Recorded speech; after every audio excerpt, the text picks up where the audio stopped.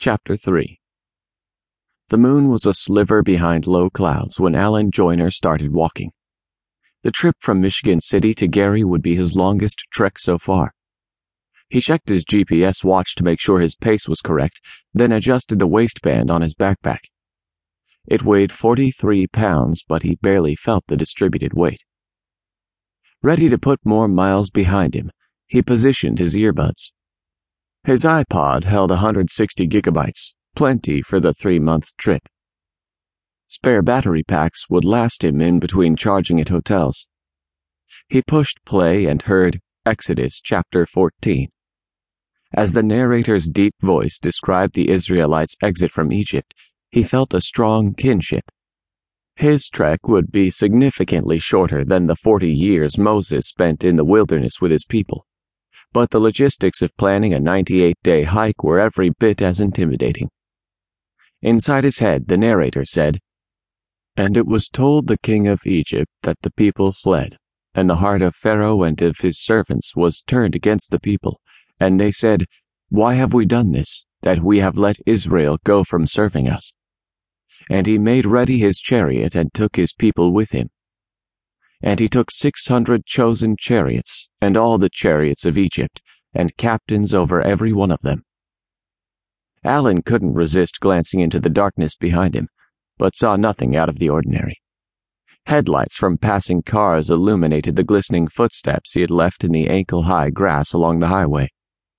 Though he wasn't a jumpy person, Alan couldn't help but notice the similarities between Pharaoh's bargain with the Israelites and his deal with that man.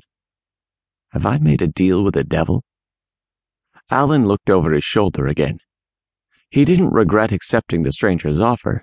He just knew that eventually all the planning he'd done would prove inadequate, whether due to some oversight on his part or the actions of someone else. There was no way he'd make it to San Diego, but he had to try. He glanced back again. It made no sense for a man to set him upon this task, then change his mind and bring his minions bearing down on him. But that's exactly what Pharaoh did after allowing the Israelites to leave Egypt. Then again, none of it made any sense. But the hand of God was obvious in the opportunity he had been given. "At least I know where I'm going," he thought. The Israelites had to walk blindly. He shivered at the thought of setting off on such a journey without research, planning, and supply stations along the way. Resisting the urge to look over his shoulder again, he instead checked his pace. 3.3 miles per hour, 2/10 faster than he needed to walk in order to arrive at the next stop by 8 o'clock. The stress was not all bad then. It gave him a little extra pep in his step. It was still over an hour until the sun came up. He longed for the pillar of fire that accompanied the Israelites in their sojourn. "I'll be wishing for a pillar of clouds by day by the time I get to San Diego." The voice in his ears continued. "And Moses stretched forth his hand over the sea, and the Lord overthrew the Egyptians in the midst of the sea." Alan took another look at his watch and wasn't surprised to see that his pace had returned to normal, and his heart rate had also come down. Though each day was tightly regimented, there were still too many variables. The most meticulous planner in the world couldn't predict every contingency of a 98-day journey. Walking was easy, but the constant changes and alterations tested the limits of his endurance. "I can deal with it," he assured himself. "I don't have to be here. It was my choice, and I'd choose to do it again.